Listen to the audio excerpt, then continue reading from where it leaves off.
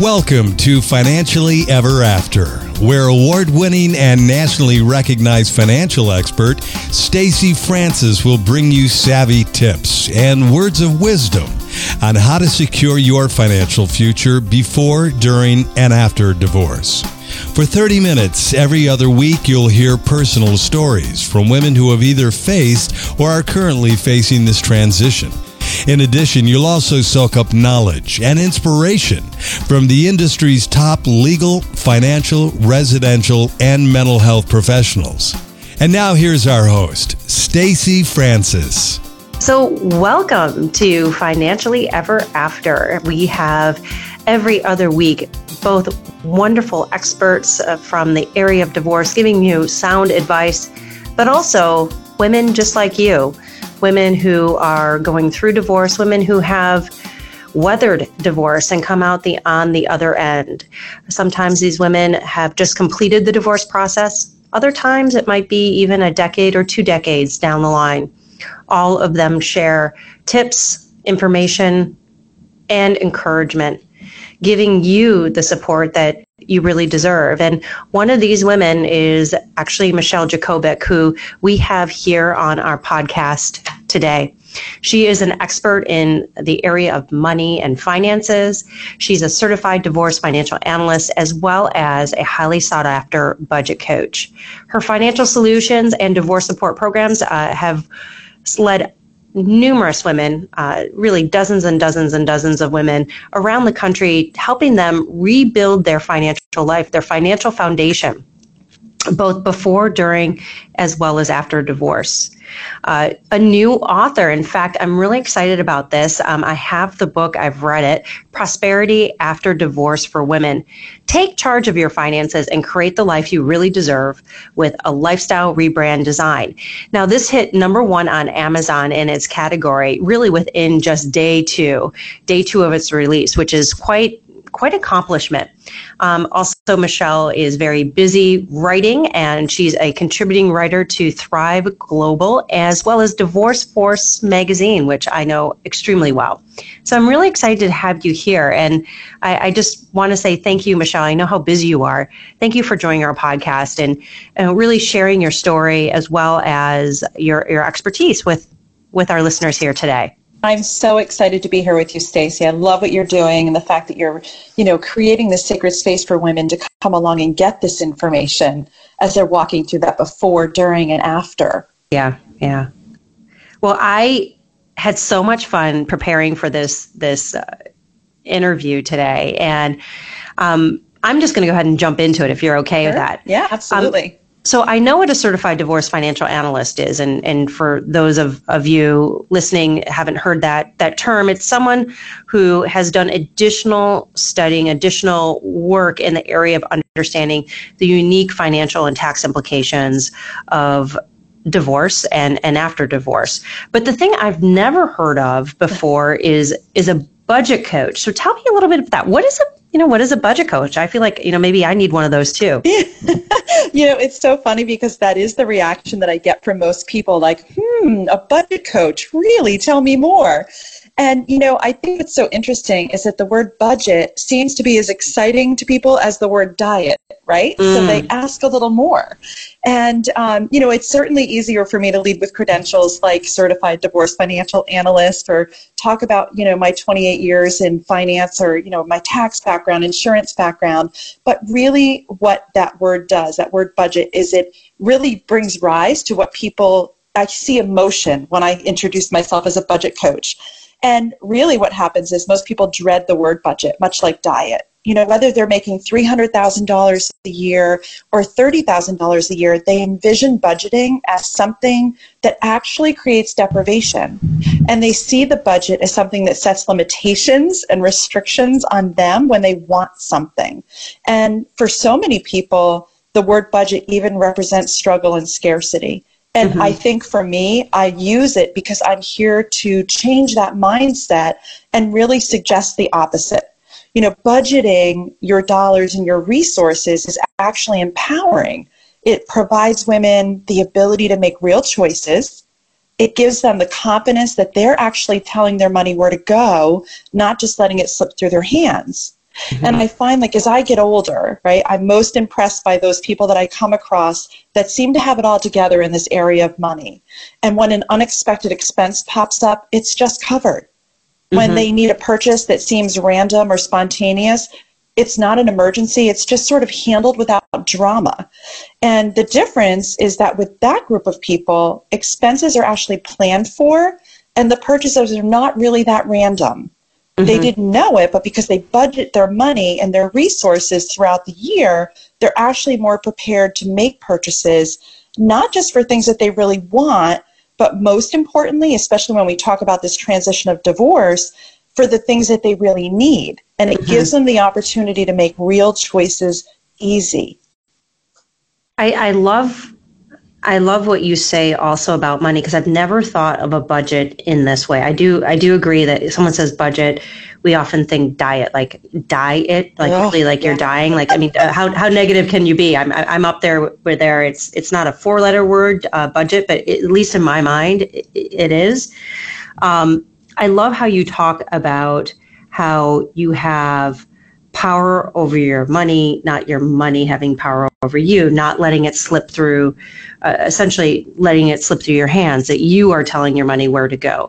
Have you always had that outlook, or is this something that came out of some of your experiences? How did you get into this area to really helping people with their finances and budgets? Because for most of us, it's not something that just came out of the air. Usually there's a aha moment. Yeah, absolutely.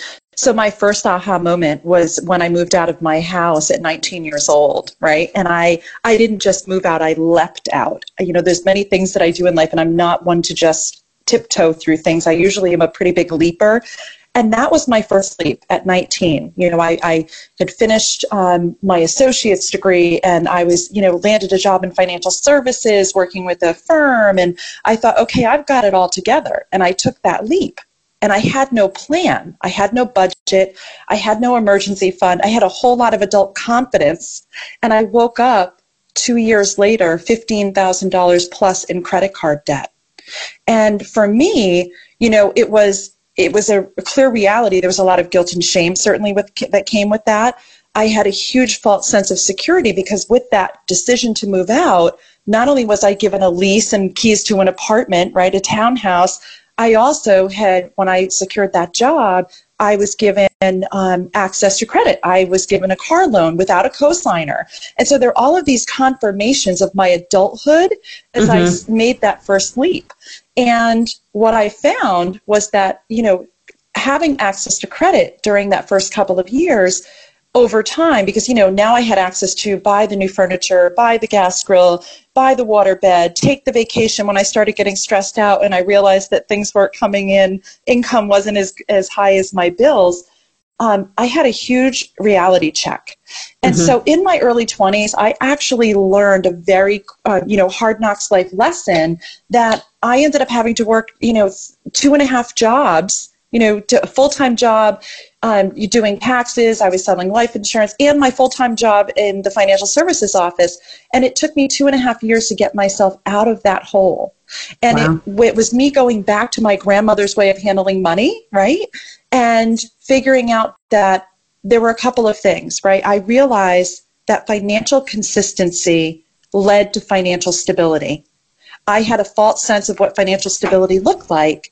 And when I went back and tried to figure out what the magic was, it really was going back to my grandmother's way of handling money. And what do I mean by financial consistency, right? It's being content with where you are. It's living within your means, planning for the future, and having some patience, which I didn't have, right? And back then, access to credit was really something new, and I took advantage of it, but it gave me a false sense of security. So I got really clear, I reassessed, I rethought, I reprioritized, and I figured out how to plan my way into adulthood rather than just faking it. And I got pretty strong in that area. And for me, it allowed me the ability to figure out that financial consistency led to financial stability, allowed me to take bigger leaps at later times in my life. The next big leap that I took was buying the company that I worked for at the age of 29. That was a huge leap. I took on a business loan. I took on a payroll with 10 employees. And I had to rethink, before I made that decision, I had to rethink again, assess, and reprioritize my personal life in order to make sure that that was going to be a successful move. And I was able to do that. But here's what happened, right? Up until 2009, things at that point were really rosy for me. I had come through, 15 years of being a business owner. I was married. I had 2 amazing kids, partner in this very successful multi-million-dollar sales organization. And in 2010, I got divorced. Life changed dramatically. My expenses were higher. The retirement and the savings that we had built for 23 years were split in half. And again, I realized I had to rethink and reprioritize my life in order to regain my financial footing. And then I was faced in 2014, now playing the role of co-parent versus, feeling like a single parent when you're co-parenting. I actually decided that the price that I was paying to be as successful as I was to run the company was really taking a toll on my ability to parent and be there for my kids. I was just missing way too much. And I made the decision to step away and retire from the business so I could be more available to them. Again, this is the theme of my life. I had to rethink and reprioritize and make some financial choices and changes and assess everything in order to make sure that I could make that change.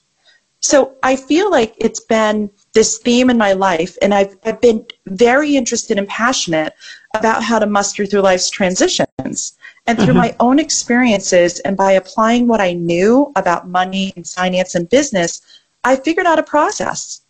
And I've been able now to use that process and educate and work with thousands of women in this area of how to use financial consistency to create financial stability, helping them how to assess their goals, look at their lifestyle or their business design. And I now become the action step and that accountability partner that can help them free up the dollars to make sure that when they're working with you as an advisor, when you set that plan in place, that they're actually using a tool to help them get there, not just showing up for, a quarterly meeting or a twice-a-year meeting to talk about their planning, but really something that's going to make it easy for them to implement and be successful. So something that you talk a lot about, Michelle, is rethinking, reprioritizing, essentially pivoting. And you talk a little bit about this when you were 19 and left to be, blessed. I can't even imagine. I was so immature at 19, blessed that you were able to do that. But then in 2010, when you got divorced, and then in 2014, when you realized that the number of hours and the toll your success took on your children was not worth it. And you were able to look at your situation and retool it and figure out what was important to you financially and what needed to stay and what didn't. Tell me a little bit more about the system, because that's not something that's necessarily easy to do. And you've also talked a lot about, financial stability. Can you tell me a little bit more about how do you bring financial stability, particularly in times like you're talking about when you're having to pivot, you're going through a divorce, you're post-divorce, and you're having to pivot, but and it feels like there's so much in your life that's not stable. How do you bring that stability to your finances? Yeah, I think that the biggest thing that I found was that during the divorce, right, there's all of this stress and fear around the uncertainty about our future. And, it's a huge struggle that I see during the divorce. It's that stress and fear, and mainly coming from uncertainty.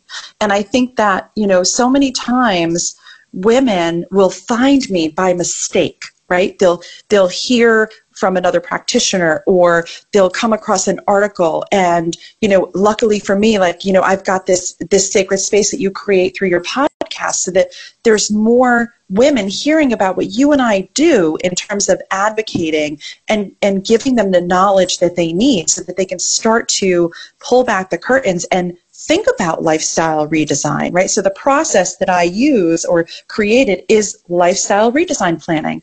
And as you know, Stacey, when we come through a major life transition, whether that's a job loss, a divorce, losing a spouse or a child, there's some major things that happen. What I found for me is that I literally woke up 9 months post-divorce and found that I felt like I was back in my 20s again. And I had the knowledge, right? I knew money. I knew how to handle, cash flow. But here's what I found. I was emotional, even though I had gone through the process of the divorce and mustered through it and figured out when the divorce was over, I didn't want to think about money anymore. I truly was done talking about it, done fighting about it, done sorting it out. And I think that what happens for us when we come off the courthouse steps, we almost give ourselves this free pass to put it on the back burner for a while. And we step into, okay, that was exhausting. I'm just broken from it, or I'm rising from it. In my case, I felt like, it's a new life. I'm going to go start my new life. And what happened, because I had delayed that process of reassessing, I woke up 9 months later and my bank account had $25,000 less in it because I was spending emotionally. If I didn't have my children on my weekend, I was filling that time by doing something because I didn't want to feel the loneliness. I didn't want to feel guilty for not having the children, that the fact that the family had broken up. There were a lot of things that when I went back 9 months later and I saw this pattern and I started to do some self-auditing of my spending, I could see the emotional spending. I could see where habits had come in, that it was just easier because of our schedules. And now I'm trying to figure out how to manage things. My former husband was home with the children, so he was managing their schedules, always. And now when I had my nights, I had to manage those. And so that meant eating out more and on the fly and just sort of not paying attention, And I think that what the process of lifestyle redesign does is it gets women to start not just necessarily in the financial pillar, which is super important in the work that you do, but it actually gets them to also look at where they are emotionally, right? So it's a combination of sort of like life coaching and financial coaching bridged together because it's super important to be able to, through the lens of finance, take a look and do some self-auditing around where your spending is. Through the divorce, maybe after the divorce, if somebody finds me, a year later, 6 months later, where's the emotional spending? Where's the habitual spending? What may need to change in terms of work and family? Some women have been out of the workforce for 15 years, raising their children, being the CEOs of their household, and they have to figure out when spousal support and maintenance or child support ends, even if it's only on one child, how does that impact their next chapter? And so the process, really what I say to people is you've got to put the emotions aside and you've got to be willing to pull back the curtain and to start looking at what is it that you want. And I think the biggest thing for me is getting women first to identify what does prosperity after divorce look like for me. Initially, I came at it from a financial rebuild. I was dead set on figuring out how to rebuild financially. And they say, you hear many times the statistics that it takes 5 years to rebuild. And so everything that I did, I would calculate by 4.9 years. Don't even ask me why. When I self-audited my spending in terms of stopping for morning coffee, eating out for lunch, dinners with the kids, and I multiplied my monthly number by 4.9 years, it was $68,000 and change. And the question that I was able to ask myself because of the process of thinking, what do I want? What is prosperity after divorce for me? I got to ask myself if that behavior or some of the things that I was doing were going to get me closer to my version of prosperity after divorce or further away. And when I was assessing whether letting $68,000 slip through my hands at this next chapter was going to get me closer or further away to my goals of rebuilding the half of the 23 years of financial security that we built together, that I now had to rebuild, I had to be honest about the answer. And when I got honest with myself, it was easy for me to make changes, to set new goals in terms of how to generate income. You know, so many women have to come back into the workforce. They have unique gifts and talents. They have to actually search, you know, for what those are and how they can generate income beyond that period of settlement if they're in that position. You know, Michelle, what your question? Yeah. So what I'm hearing, you know, really true. Prosperity is not just about the dollars. That for you and for everyone listening, it's about what is my life post-divorce? What is that prosperous life that I hope for? Mm-hmm. And yes, it is partially what's in your bank account, your investments accounts, all of that. But it's also about designing the life you want to leave. It's a new beginning. You know, it's a new beginning, and you know, you just think about, wow, you've been given a chance to live your life now on your own terms, and definitely. There's no one else to necessarily make decisions for you. Except, you know, of course, you want to make decisions that are best for your family and things like that. But I would love to talk a little bit about, you know, getting into really understanding your spending, your budgeting, because a lot of women have a hard time staying on top of their budget. What tools might you give that make it a little bit easier so that it doesn't become a second time job to really track all of that spending?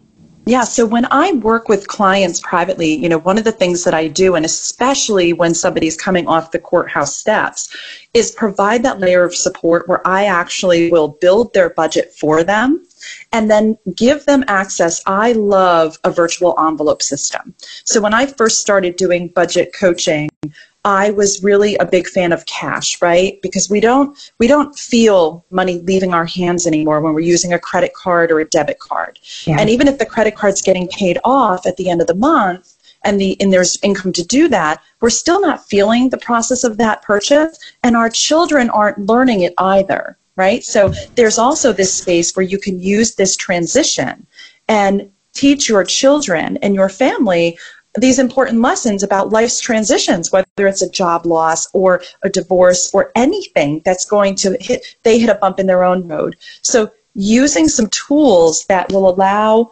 you to actually see the money leaving. So the first thing that I do is get women to understand that they have to name each dollar, right? So rather than just looking at the bills with due dates, a lot of times I'll say to people, you know, and you're familiar with this because you do CDFA work, clients will fill out the financial affidavit and it's very black and white. And anybody that's, you know, going through this process or been through it says, oh yeah, I'm sure there's things that I left off. Well, many times when I review the financial affidavit, and I'm sure you find this as well, there's a lot that gets left off because most people are thinking about the bills with the due dates. So really the first thing is having a full view of your lifestyle. I call it lifestyle redesign planning. We bring it all in. We bring in the lawn care, the fertilization, the snow removal. The kids come home with, you know, invitations to the birthday parties in their backpacks.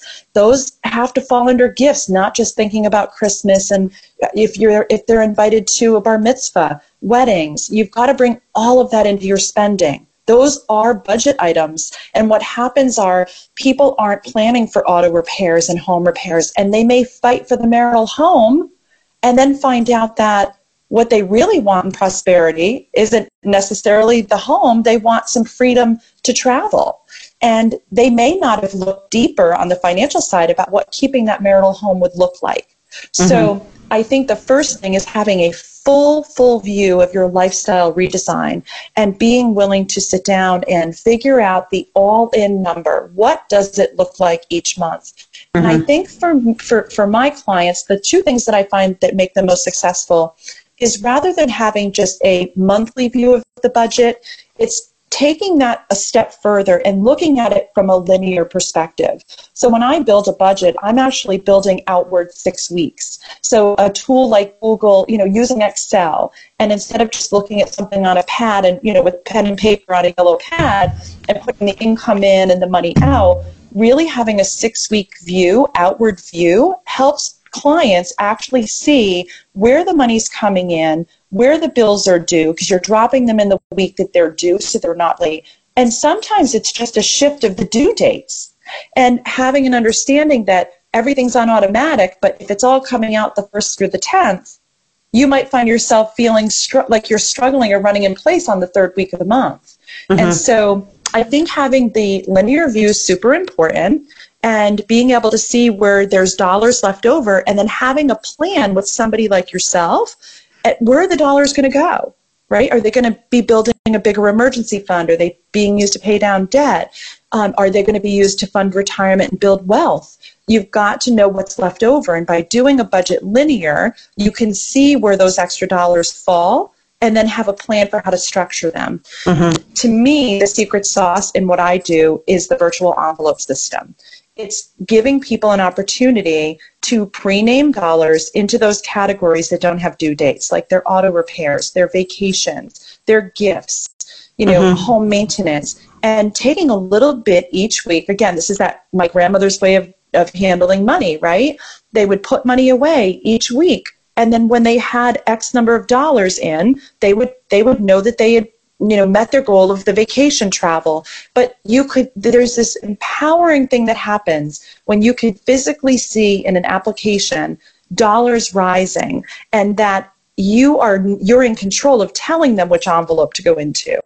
And mm-hmm. I think that, when women come to me and they don't have a process or anything easy to work with, that's probably the thing that jazzes them up the most, is that they can walk around and as simple as they would hit their Twitter bird on their phone or their text messaging application on their phone, they can hit the app and it's all built for them. If I'm walking alongside of them, if they want to DIY it. The app that I love is Good Budget. There's a free version if you have up to 10 envelopes, and the premium version, you can have unlimited envelopes for $50 a year. So That's it great. Gives some processing to what they're doing, but most importantly, a visual to where those dollars are. There's a couple other resources I want to make sure that our listeners have. Envelopes, it's MVELOPES, actually got the number 2 best software for 2017. Envelope, so MVELOPES. Another one, Quicken. Quicken is great, especially if you want to get down to the nitty gritty and being able to see down to the penny where everything's going. It's really nice. Syncs with your bank, with your credit card accounts. So that's really nice. That is paid. If you're looking for something that is free, Mint.com is a very well-known app. It uses a lot of similar features with Quicken. And it also will help you track your budget. So you can set up a budget, and then it will send you emails if you're coming in close to actually using the total amount of your budget, which is great. Yeah. So you can override also the entries they give you, or use the categories they give you, and you can make them exactly what you want them to be. So a lot of great resources for you. And what I do, my way of working, using these tools, and I do use quite a few tools, but ultimately I find that one of the best ways to get ahead is to figure out what is that savings goal. And for me, I want to be saving 20% of my income. Yes. And when I first started down this path, it was extremely, extremely overwhelming. And what I did is every year that I would receive a raise, I would give my savings a raise to the point where now we're able to save 20% of our income every single year. And what we do then is we make sure that that goal is met, and then we spend the rest. Yeah. And for some women, I think that's important as well. Of course, you have to be conscious. Of course, you need to know where your money's going. But for many of us, understanding and tracking down to the penny on a daily basis is a great idea. But just like, what you see on TV doesn't happen in real life. Yeah, it's the same thing with that too. So I've found that as a really powerful way of, again, make sure that you're supposed to be saving into all the different categories, whether it's your emergency fund, paying down your credit card debt, putting towards retirement, or putting towards your children's education, that you reach those goals. And then understand where your money is going. But just like a diet of, I'm never going to have chocolate for the rest of my life is not sustainable. It's the same thing, I think, with I'm going to track every single penny. Absolutely true. And I think that that's why the virtual envelope system is such an important tool for women, because it's not a scarcity thing. It's this empowerment tool that says, wow, I'm actually, I've learned about it. I've chosen a tool that works for me, and I've made it simplified. And I actually can see where my wealth is going, right? Where are my dollars going? And I think, Stacey, you're right on. If people aren't thinking about, especially as they come through the transition of divorce, right? We're coming through with less. And saving has to be at the top of where people are. Because if you just avoid it and you really don't plan, you see this, right? I mean, women wake up and they have so much less. Look what could have happened to me if I kept going with the pattern that I was in that first 9 months, or if I had decided to step away from the business without a plan, without a nest egg. And I think that, what my biggest thing is having women not be a statistic, right? Not come through the process of this transition of divorce and become a statistic. That because they didn't pay attention and they didn't pull back the curtains and figure out what lifestyle do they want, how are they going to maintain it, and how are they going to make sure that when they hit retirement age that they've got the means to be able to live the way that they want to live. Super important. Something that I see far too often are women who come to us 3, 4, 5, 10, in some cases 15 years after divorce. And the amount of money that has slipped through their hands of child support and alimony is in the, sometimes hundreds of thousands, sometimes even the millions. And there's not a whole lot to show for it. And so I'm going to say something controversial, but I think it's the right thing, is that if you're not saving money post-divorce during those years when you're receiving the child support, when you're receiving the alimony, if you're not saving on that income, knowing full well that that income is going to go away, that you're really setting yourself up for failure long term. What are your thoughts about that? Totally agree. Lack of preparedness is what I find, right? So when I talk about my mission being meeting as many women as I can when they leave the courtroom steps, it's because of that. Yeah. Because here's what happens, right? The divorce team sends the final billing. They still need support beyond this area to rebuild, and the confusion and the stress. I have a support group on Facebook with over 2,300 women in it. And when surveyed, much like when you did your survey, Unveiling the Unspoken Truth, it's lack of financial education around investments and saving that 75% of the women answered they needed help with, but they weren't necessarily asking for help. And this is what gave rise to me writing the book and doing this work. Having women show up 3, 5, 10 years, 15 years post-divorce, wishing that they had done something different is really hard to swallow. It's really hard to swallow. So the solution really is not avoiding the work, getting yourself educated around healthy money handling, working with an advisor, and understanding, like your planning is so deep. It's a deep dive into here's what the money looks like. Here's your lifestyle. Where are we going? And how many years do we have access to these, this opportunity? I call it opportunity dollars because it's an opportunity for you to save, as you said, and figure out in that time frame what's next for you. Mm-hmm. And doing nothing certainly does not lead anyone to their version of prosperity. Being willing to do the assessment of life through today's lens is super important. And doing that actually allows women to get the chance to create the next chapter and the life that they really desire, and one that they can be proud of. Because you're certainly not proud of where you are, 15 years post-divorce if you didn't do the planning. Mm-hmm. Yeah, and getting help in the area, the emotional space is super important. I'm sure that, you see this as well. And it's why when I wrote the book, The Prosperity After Divorce, there are 6 pillars.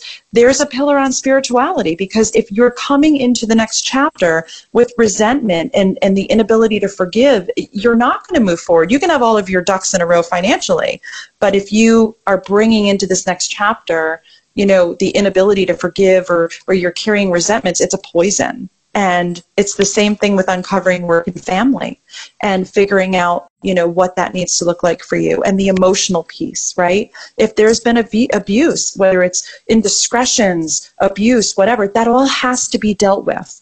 Mm-hmm. And it can't be left out, right? So I'm a huge advocate for not just getting women to look at the money, but also making sure that they're looking at all of the things that are not going to be the blockers to their prosperity, but mm-hmm. lift them away and work on them so that they can actually claim their prosperity. This is really powerful, and we're coming to a close, so I want to give the women the tools to do the work, because I know for me, if someone tells me what to do, I'll go do it. Me as well. Mm-hmm. But just go tell me what to do, okay? Yes. And that's why I love having a business coach. That's why I love going to my boot camp that I go to at 5:30 in the morning. Tell me what to do. Bless, I'll do it. So if you could share a little bit about how women can find out a little bit more about your book, I think that would be great. I know we've shared a lot of great budgeting softwares and also some different tools. So we'll make sure everybody listening that those are in the show notes, as well as links to those different resources for you. But can you tell these women how they can find out a little bit more about your book? Because what you're talking about, the tools and the resources are easy to get a handle on, but the emotional aspect and stumbling blocks that might be holding women back, that's a bigger conversation. Yeah. And it's often a little bit harder for us to really grasp. And that's where I know you've, in your pillars, focused on that. So Amazon, right? Amazon is one of the best resources. It's in paperback and Kindle. I always recommend paperback because, like you, I'm a learner. So the book is really written to be an action, right? When I want to learn something, like you said, I have a coach, I have community around me. And the book is designed that at the end of each chapter, you're taking action steps, because that's how we learn and move ourselves forward. So the paperback gives you the ability to highlight and write in the margins and fill in the worksheets. And so it can be found on Amazon in either version. And they also can learn more about my one-on-one programs and services by visiting my website at michellejacobic.com. And you know what, Stacey, I would love to invite any of your listeners who might be tuned in an opportunity to have a conversation about what they're struggling with. Sometimes it's that 15-minute, 20-minute conversation where we can talk about some of the biggest pain points that they might be having around creating or working with a budget, and giving them the space to have some conversation around what extra support might do for them, and if that's really what they need to get them to move past where they are and into that next chapter. So if they're interested in doing that, they can schedule a time to chat by visiting my website, again, at michellejacobic.com.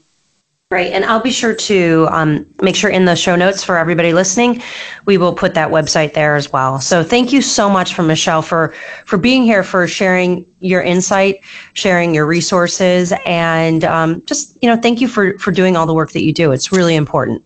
Thank you so much for having me. It was great to be here today. Well, thank you for all of our listeners for Financially Ever After. Just another fantastic week listening to important experts, listening and hearing personal advice from women who have walked in your shoes and are living the life that they really dreamed of, that they designed, that they wanted for themselves post-divorce. You all deserve that. We all deserve that. And so I'm really happy that you've made the investment to listen to Financially Ever After. So please do tune in, share with your friends, people that you care about. And if you have any questions about your own Financially Ever After, please do reach out to us at francisfinancial.com. We create a wonderful second opinion where we can look at your finances from A to Z, look at each account, every holding, do an X-ray analysis to understand, do you have the right investments? Are you saving enough? What might be the things you can do to put yourself on the fast track to that life that you want, to that security, to that stability? So please do, again, reach out, francisfinancial.com. And most importantly, keep investing in yourself. The most important investment, it is actually, interestingly enough, it is not your dollars invested. It's investing in your knowledge. It's investing in your ability to make smart decisions with